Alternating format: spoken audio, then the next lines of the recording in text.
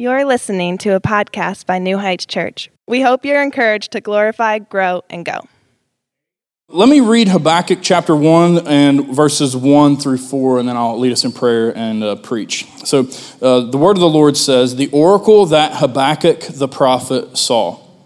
O Lord, how long shall I cry for help, and you will not hear, or cry to you violence, and you will not save? Why do you make me see iniquity, and why do you idly look at wrong? Destruction and violence are before me, strife and contention arise.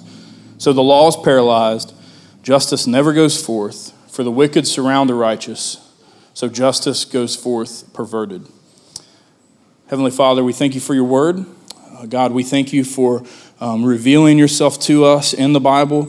And so, Lord, I ask that you would help us in this time to see your word as you see it, that we would rightly divide the word, that you would help me as a broken and sinful man to preach truth.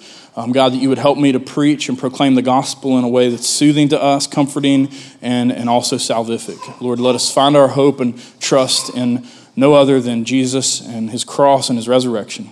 And Lord, we ask these things in Christ's name. Amen. So when we look at Habakkuk, it is a little bit of an unfamiliar text to most of us. This isn't a text that you're not getting like a daily inspirational calendar and there's a lot of verses from Habakkuk on it. It's a little bit of a dark book. Now Habakkuk is an Old Testament prophet. He's one of 12 prophets that are referred to as the minor prophets. They're not called minor because they're unimportant. They're called minor because their books are shorter than like Jeremiah and Isaiah, some of the major prophets. And so this year at our church, we're actually going to preach 4 of the minor prophets. Habakkuk in this season, and we'll also preach Nahum, Haggai, and Obadiah. In this series, we've entitled Voicing Frustrations. And the reason is because Habakkuk, just plain and simple, goes to the Lord with a lot of complaints. If you have a Bible that's the English Standard Version, you'll see the subheading of these sections are Habakkuk's first complaint, Habakkuk's second complaint. And that's kind of how the book is laid out in a question and answer type of format. And when we look at the scriptures, I think it's interesting how much of the Bible is lament, is complaining, is bemoaning, is kind of resting in suffering and sadness. A lot of people paint the Bible to be only happy scriptures all the time, but a lot of the Bible is sad. A significant portion of the Bible is lament. And the reason that lament is a vast portion of the Bible is because lament is a vast portion of our lives, isn't it? Like all of us in our lives experience suffering. We have to see and live with depravity. We see the effects of sin. We all have loss and grief and suffering. And so since that's such a big part of our lives, it is actually good news to you that it's such a big part of the Bible.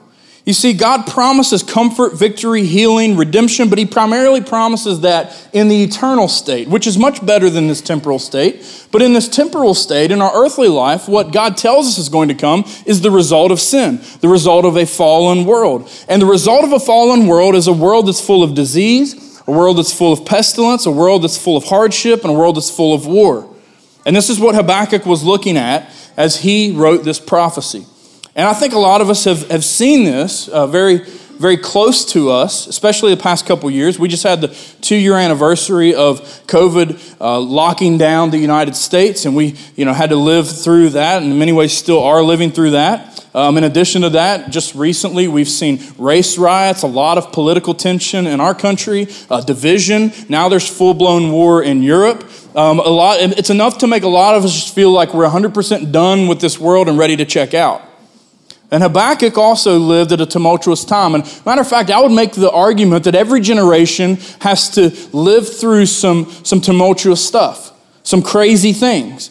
And Habakkuk particularly lived at a time where he was a prophet to the southern kingdom of Israel called Judah. If you know any biblical history, you know that Israel was divided into two kingdoms, the northern kingdom of Israel and the southern kingdom of Judah. The northern kingdom of Israel was attacked and conquered by the Assyrian Empire. Then historically, the Assyrian Empire is overtaken by the Babylonian Empire. The Babylonians were ruthless, and Habakkuk is actually writing in between those two things. So the Assyrians had overtaken the northern kingdom. He's in the southern kingdom. The Babylonians had conquered, and they were kind of all around Judah at this time. The attack is seemingly imminent, and he begins to issue these complaints or these laments to God. And I think what I want you to learn from this church is it is okay for you to lament in prayer. I would even say it's actually good for you to lament in prayer. Some of you are all like, we can do that? That's allowed? I just recently booked a U-Haul instead of a rental car because gas prices, am I right? And I booked a U-Haul. You can get a U-Haul truck for $19.95 a day, just like the pickup trucks. And they were like, yeah, so you'll be in town for 2 days. Are you moving? And panic hit me. And I was like, yes, because I'm moving myself and my backpack around town. And so yes. And I saved like $200 by booking a U-Haul instead of a rental car. And I learned that from TikTok. My wife sent me a TikTok where somebody done it. And when I watched that, I was like, wait, you can do that? And then I was like, nothing's stopping me, I guess. And so I think when we look at prayer, we kind of build these imaginary guardrails that don't exist. Like we have to be all happy and flowery in our prayers. And a lot of us use King James language in our prayers. Like we completely change who we are when we go to the Lord in prayer.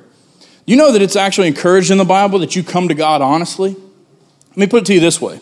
If I was unhappy with my wife, which never happens, but let's hypothetically say it happened one time, and I was unhappy with my wife, something she had done, and I went around to all my buddies and griped about her, which also never happens, by the way, but if I went and complained to all my friends about my wife, and then one of my friends, let's say, accidentally screenshot a conversation to her, which also never happens. But if that happened, or if they just casually mentioned to her, yeah, your husband was griping about you, how is it going to make my wife feel? She's going to be like, why don't you just come to me? If you're unhappy with something, if you're angry about something, why don't you just come to me? And what we don't realize is in our prayers, we do the same thing to God. We go to him with all flowers, sunshine, and rainbow. Everything's happy. Lord, we bless thee, all this kind of stuff. And then we go and complain about our circumstances to everyone else in our lives. And the Lord is like, if you're unhappy, why don't you come to me? Ken Fentress says it this way: lamenting in prayer is better than just lamenting alone. It's like in the Basham family. I don't know how it works at your house, but if our kids have a problem with mom or dad, we sit them down at the table and we make them talk about it. You're not going to have beef with us and not discuss it. Well, the reality is when things befall you that you don't like, that God has allowed to come upon you, sometimes it's going to make you angry. Sometimes it's going to make you depressed. And you're going to complain about it regardless. And you think God doesn't hear your complaining? The omniscient, all-knowing, sovereign God, he definitely does. So you might as well make it a lament in prayer rather than a complaint outside of prayer.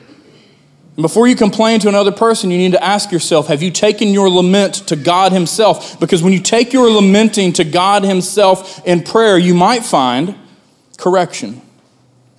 But I love the honesty of the Bible. I pulled out one example that's one of my favorites. Psalm 13, verse 1. David, the great psalmist, who writes all those worship songs that we sing, he begins one of his worship songs in the Bible like this: how long, O Lord, will you forget me forever? How long will you hide your face from me? Can y'all imagine coming to church one Sunday and Baker's like, we're going to do a new song today, and the lyrics go, are you going to forget me forever, God? I mean, we would be like, Baker, what the heck are you doing picking these songs? Like we would question that, right? But God wrote that. God inspired that. Now Habakkuk's laments are very legitimate. He has three main complaints that he takes to God, and that's what I want to walk you through today. The first one is that prayers go unanswered, and he's not happy about that. The second one is he tells God that sin is rampant, and the third one he tells God is that justice is absent. And so he's saying, God, I'm praying, and you're not answering my prayers. And when I look around, I just see sin everywhere. And more than that, I see a lack of justice. Let's look at the first one. Prayers go unanswered. You guys know this to be true, right? We're all good country music fans. Some of God's greatest gifts are unanswered prayers. One of my favorite stories of church planting is a guy told me, it's like the Bible says, some of God's greatest gifts are unanswered prayers. And Jesus didn't say that. Garth Brooks said that. Doesn't make it untrue, but it's just not something Jesus said. But I think Garth is onto something here, right? That sometimes when we pray and ask for things, God doesn't give us exactly what we're asking for, and that is in his sovereign plan. And even though it might not feel good to us, it is good ultimately in God's plan.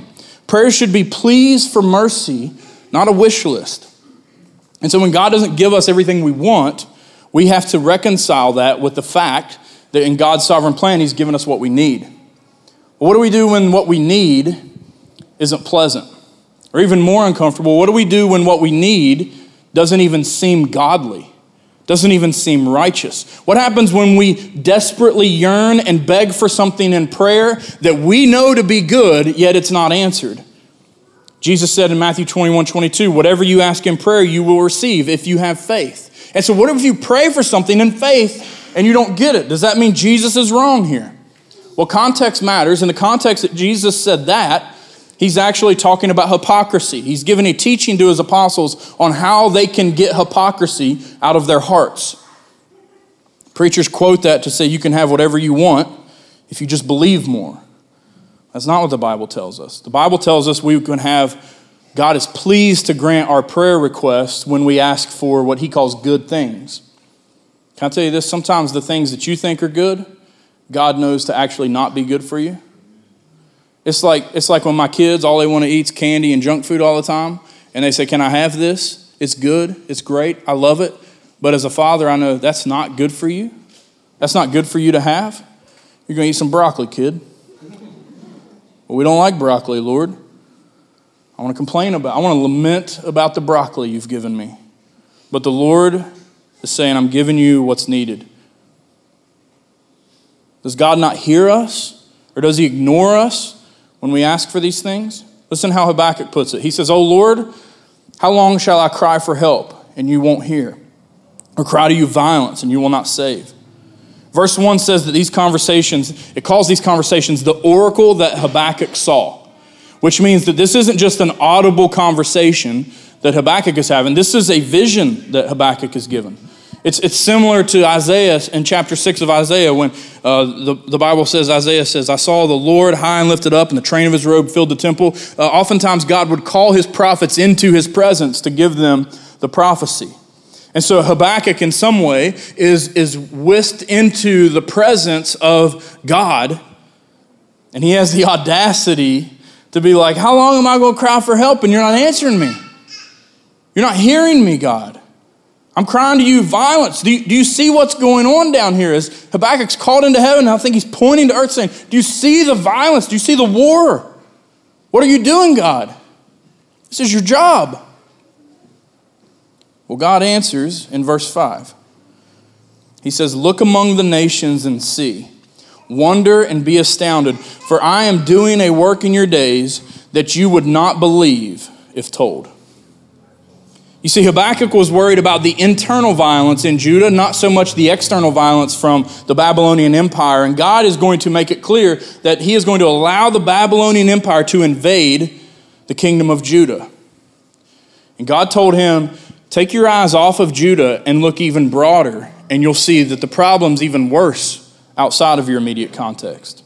And God is going to allow the unrestrained violence of the Babylonians to enter Judah and conquer them and take them away as slaves into exile. And he says, I'm doing a work. God says, I'm working on something. And if I tried to explain it to you, you wouldn't even believe what I would have to tell you. I was talking to Deacon Keith this week because Leslie made a QR code. And as Leslie was making a QR code for us to donate money to Ukrainians, I was looking at her making that QR code. And I asked Leslie because I thought she would know, but she didn't. But I was like, how does a QR code work? Like, I get it's like a fingerprint. There's these little dots. But like, there's multiple QR code generating websites. And somehow, when you generate one, within seconds, I mean instantly, every phone in the world can look at that and immediately take you to the same website. I was talking to Keith about that, and he was like, I never thought about that, man. And I was like, dude, it keeps me up at night. Like, I can't sleep because of this. And he was like, I mean, it's not that crazy. And I'm like, yes, it is. Like, so I told Keith, I said, I can understand how we put a man on the moon, like conceptually. I can't do it. I can't build a rocket. Like, I don't know. But I at least my mind can fathom that, we would take a guy up there and he would hop off and walk around on the moon. But there's no category in my brain for a QR code working. I just don't have it. Maybe y'all do. But I can't wrap my mind around that. And if I can't understand a QR code, how am I going to understand the infinitely complex creator that is God? And we think we can go to God in prayer and he's going to give us all the answers to his plan. Sometimes when we're frustrated with the plan of God, the answer is not, let me help you figure out the plan of God. The answer is trust in the plan of God. You see, you're under no obligation to understand God's plan. As a matter of fact, if God gave you more information about what he's doing, he's saying to Habakkuk, you wouldn't even believe what I was telling you. That I'm going to allow war to come into your country, that I'm going to allow you to be exiled, and it's ultimately going to be for the great redemptive narrative that I am creating, ultimately for my glory and for the good of my people. You can't understand that, Habakkuk. You're just a man. But that's frustrating, isn't it? That's why we lament. We lament to God and we say, we don't get it. We don't like it. And that's okay. Let me challenge your thinking even beyond a QR code for a second. What if I told you that God himself knows what it feels like to pray and receive silence? That God the Son would request something of God the Father and receive silence. Similarly, my brain doesn't really have a category for that, but we see in Matthew 26, Jesus going into the Garden of Gethsemane, and he's in great agony. The Bible says that his sweat became like drops of blood, and it says going a little further, he fell on his face and he prayed this, saying, my Father, if it be possible, let this cup pass from me. And Jesus says, nevertheless, not as I will, but as you will. See, he goes a step further than Habakkuk. He doesn't just say, can we find another way? But he says, nevertheless, not as I will, but as you will. Jesus asks for a way around the cross. Is there any way that we can redeem sinful humanity other than me going to the cross and suffering and having the Father's wrath poured upon me? Is there any other way for that? And Jesus receives no vision at that time. Jesus receives no answer. The clouds don't open up. There's no voice from heaven. There's no dove that descends. There's no angels that show up. There's not a gracious and merciful audible that God the Father calls. Rather, Jesus receives silence, and all he receives is a quiet garden filled with the agony of his sobbing prayers.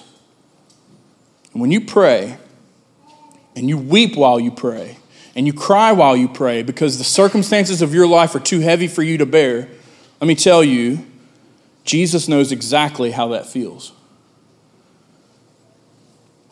And maybe the process of walking through that, Habakkuk, child of God, son of God, daughter of God, maybe the process of walking through that is exactly what God is working in you that you just can't understand right now.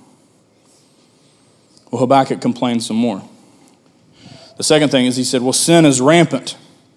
Habakkuk's other complaint and lament is that everywhere he looked, there was sin.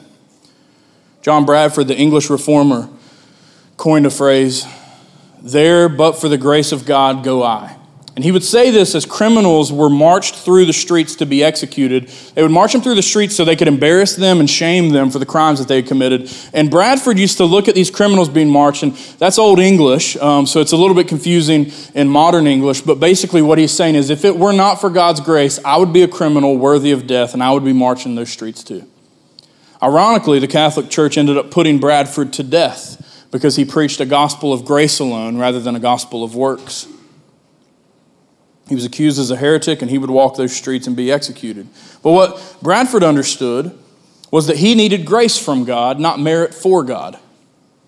And as we look around and we watch the decay of morality as Christians, we see our world just completely disregarding morality, right and wrong, walking continually in a way that is not pleasing to God. And as we look at that, we can't look at that without humility. We have to look at that and lament that, but also say, were it not for God's grace, I would be walking in that same sin. But we lament it. Habakkuk did in verse 3. He says to God, why do you make me see iniquity? And why do you idly look at wrong? Destruction and violence are before me. Strife and contention arise. He's saying everywhere he looks, there's depravity, sin, sadness. And again, sadly, the Lord answers, it's going to get worse, Habakkuk. Look at verse 6. Verse 6 says, behold, I am raising up the Chaldeans. He names this nation by name now. Chaldea was an ancient city that was absorbed into the Babylonian Empire and their ethnicity. He says, I am raising up the Babylonian Empire, that bitter and hasty nation who marched through the breadth of the earth to seize dwellings not their own. Now, God had already told his people this was coming. Through his prophet Jeremiah, he warned them to repent, but they continued to worship idols instead of worship the one true God. They became polytheistic rather than monotheistic. And in God's plan, he was not going to allow that. And God had foretold this through Jeremiah in 627 BC, almost 3 decades before Habakkuk would write his prophecy in 600 BC. The Chaldeans, as part of the Babylonian Empire, had already defeated and overtaken the Assyrian Empire and thereby taken the northern kingdom of Israel already. But even sinners in their efforts against God will serve to bring God's plan to pass. Like, you cannot thwart God's plan.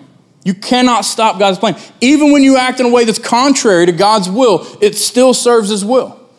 The Bible has a couple examples of this. One of them is Pharaoh. That when God's people are exiled into Egypt, taken into Egypt, into slavery, God uses Pharaoh. Romans 9 says that he hardened Pharaoh's heart, not allowing the Israelites to leave, ultimately so they could pass through the Red Sea, and Pharaoh's army and all of its sin and all of its injustice would be drowned in the Red Sea, ultimately for God's glory. He says the same thing about Babylon. He never says that Babylon's okay. He never justifies Babylon's actions, but God is going to use sinful Babylon to accomplish his plan. Let me tell you this. The same thing is true of you. And we don't like to think of it that way. I'm not Pharaoh. I'm not Babylon. Your life was completely antithetical to God's plan. You served yourself rather than serving God. The Bible makes it clear that all of us have fallen short of the glory of God. We've all sinned and walked away from God's plan to serve ourselves. And even in your selfish quest in sin, you brought glory to God. Because the more you sinned, the more that he saved you from when he saved you. Romans 5:20 says, the law came in to increase the trespass, but where sin increased, grace abounded all the more. So the more that we humans sin and sin and sin, the more glory God gets, because that's the more that he's redeeming us out of. God's grace will ultimately win. God's grace will ultimately snuff out sin once and for all. But for now, we have to live in it, and we have to see that sin is rampant and everywhere. Now, don't be fooled to think that God's lost control somehow. That because our world is sinful, God has lost control of everything. This is kind of where Habakkuk is. He's like, God, you still got this thing under control? You still able to do this? Because it doesn't look like you got it under control. When we lament in prayer, we come to God in honesty. And Jesus, like he prayed in the Garden of Gethsemane, like Habakkuk, similarly, he prays like Habakkuk in the high priestly prayer as well. You know, in Jesus is what's called the high priestly prayer we find in John 17. You know, he prays for you before you were born, if you're a Christian. If you've given your life to Jesus, Jesus knew you would do that. He prayed for you in the high priestly prayer. He says in John 17, he says, I don't only pray for my apostles, but I also pray for all of those who will believe on me. That's you. And in that prayer, he says, O righteous Father, in John 17:25, even though the world does not know you. So he says, even though they're going to live in a world that's filled with sin and doesn't obey the gospel and doesn't obey God's morality, even though the world does not know you, I know you, and these, that's you if you've trusted in Jesus, these know that you have sent me. And so as Jesus prays the high priestly prayer, he has in his mind, and this just blows my mind again more than a QR code, he has in his mind Will Basham, who's going to be born in Hamlin, West Virginia, and who's going to ultimately surrender his life and repent of sin and trust in Christ. He is going to be my disciple, and 2,000 years before he's born, I'm praying that you would take care of him in a world that's filled with sin. When you look and see sin everywhere, remind yourself of that. That Jesus is praying for you now, but he's also been praying for you for thousands of years, that you could endure the temptation of sin that's all around you. Well, let's look at the last complaint. Justice is absent. Okay, you say that sometimes God might not answer a prayer and we're going to have to live with sin all around us. Well, Will, what about injustice? Because listen, if you're like me, I can deal with people being sinful, right? Like sinners sin. I just expect it from sinners. But when it that crosses the line from sin that only affects them to sin that unjustly affects innocent people, that's when I get angry. That's when I get fired up, because justice absent is a serious offense. When your sin and your unrighteousness affects children or innocent people, that's a serious offense, right? It's one thing to be immoral, but when your immorality affects the innocent, that's what we call injustice. And we know that God loves justice, doesn't he? Amos 5, he says through one of his minor prophets, let justice roll down like waters and righteousness like an everlasting stream. He commands justice of his people. He says in Micah 6:8, oh man, what is good? What does the Lord require of you but to do justice, love kindness, and walk humbly with your God?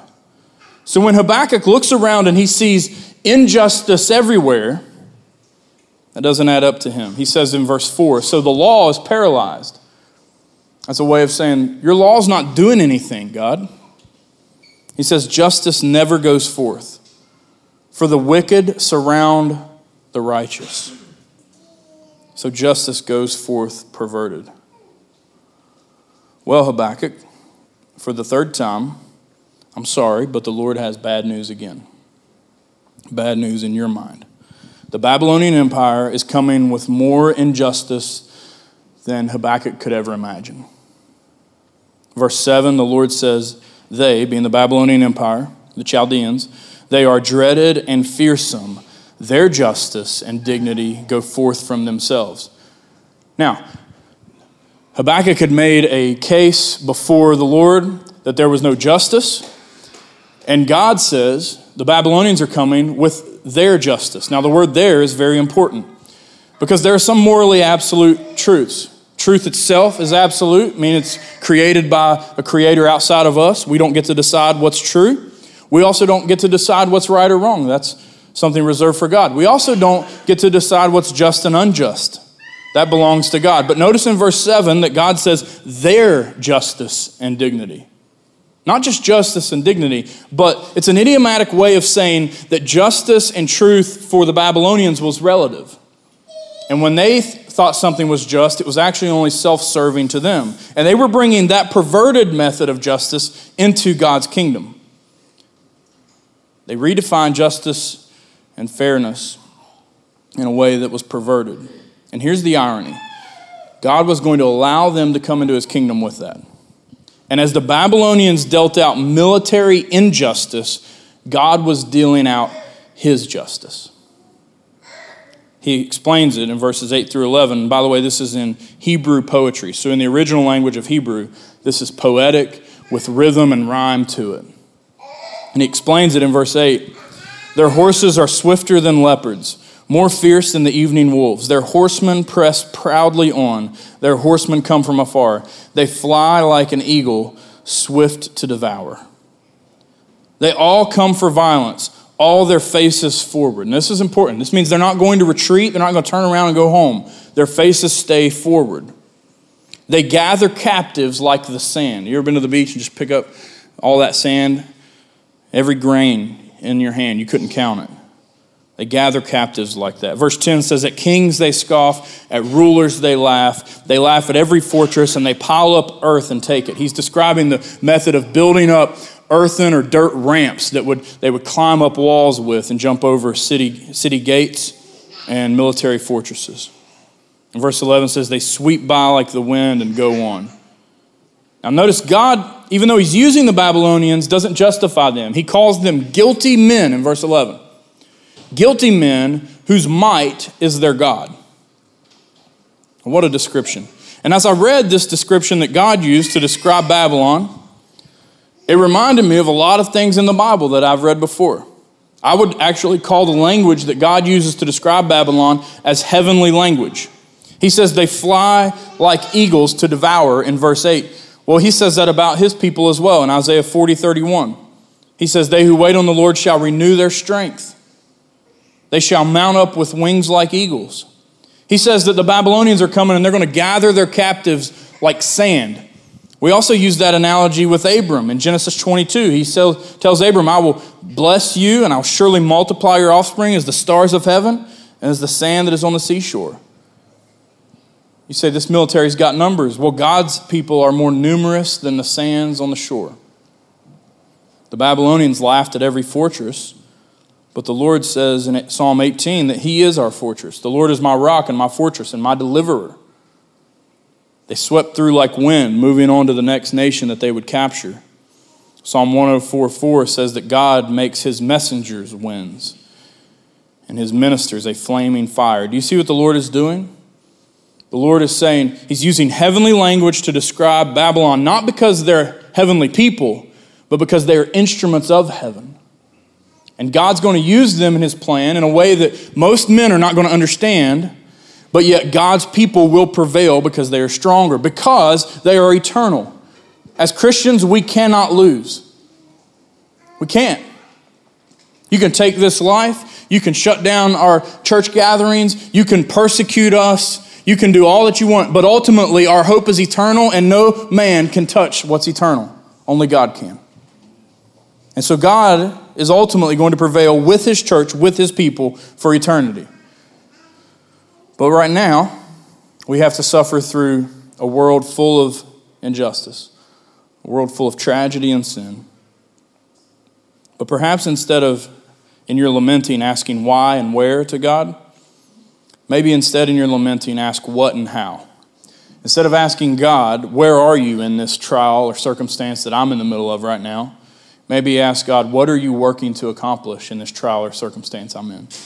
Maybe instead of when suffering comes upon you, maybe instead of saying, why me, God, maybe instead you say, God, how can I use this circumstance and suffering to bring you glory? After all, when you lament to Jesus about your circumstances and suffering, you're not listened to by God who doesn't understand. Jesus is hearing your prayers and he's saying, I know. I know what that's like. I know what it's like to look on injustice. I know what it's like to be unjustly treated. I know what it's like to have sin all around you and have to work hard to stand against that temptation. I know what war is like. I know all of these things. Dane Ortland says this about justice. I thought this was profound. He says, no one gets injustice from God, either justice or mercy. Justice in hell or mercy in heaven. No injustice. Bad people get a bad result in hell, or bad people get a good result in heaven. There's no such category as a good person getting a bad result. And then he qualifies it, well, once there was. And that's a reference to Christ. Jesus is the only perfect person to receive wrath. Jesus experienced quietness from the Father in the Garden of Gethsemane as he prayed, a prayer that would go unanswered and would ultimately lead him to the cross, to have his arms stretched out, nailed to the wood, and his feet nailed as he would suffocate and die, and not just die, but drink in the full wrath of God upon sin, taking your place. He took rampant sin that exists in the world and he placed it squarely upon his own shoulders. You want to lament about sin? Jesus says, I know. It was all on my shoulders on the cross. The full weight of sin in the whole world was on my shoulders on the cross. I know how heavy it is. And then the greatest act of injustice, as an innocent and perfect man is murdered as a criminal on a cross, God accomplishes divine justice. In that your sin is not unpaid for. The sin that you've committed your whole life and the sin that you'll commit as your life continues doesn't go unpaid for. It's been paid for by Jesus on the cross. It's not unfairly wiped away. It's wiped away in an act of justice by a righteous judge that we call God. And he gave us mercy through that act. And so as Jesus dies for our sins and extends mercy to sinners like you, guess what? He raises from the dead to seal the deal, to finalize the transaction, to give us what we call the good news, the gospel. And the gospel is this, is that jacked up sinners like you and me who live in an unjust world can find justice and redemption and eternal life simply by repenting of sin and trusting in Jesus. That's all there is to it. But sometimes, even after we've accepted that truth, we come to God and we say, I don't like this. I don't understand this. I don't get it. And I'm angry, and I'm frustrated, and I'm depressed, and I'm sad. And God's saying, I know, just a little bit longer, and I promise it's working according to my plan. We hope you enjoyed the podcast. To learn more about New Heights Church or a relationship with Christ, please visit our website at www.newheightswv.com.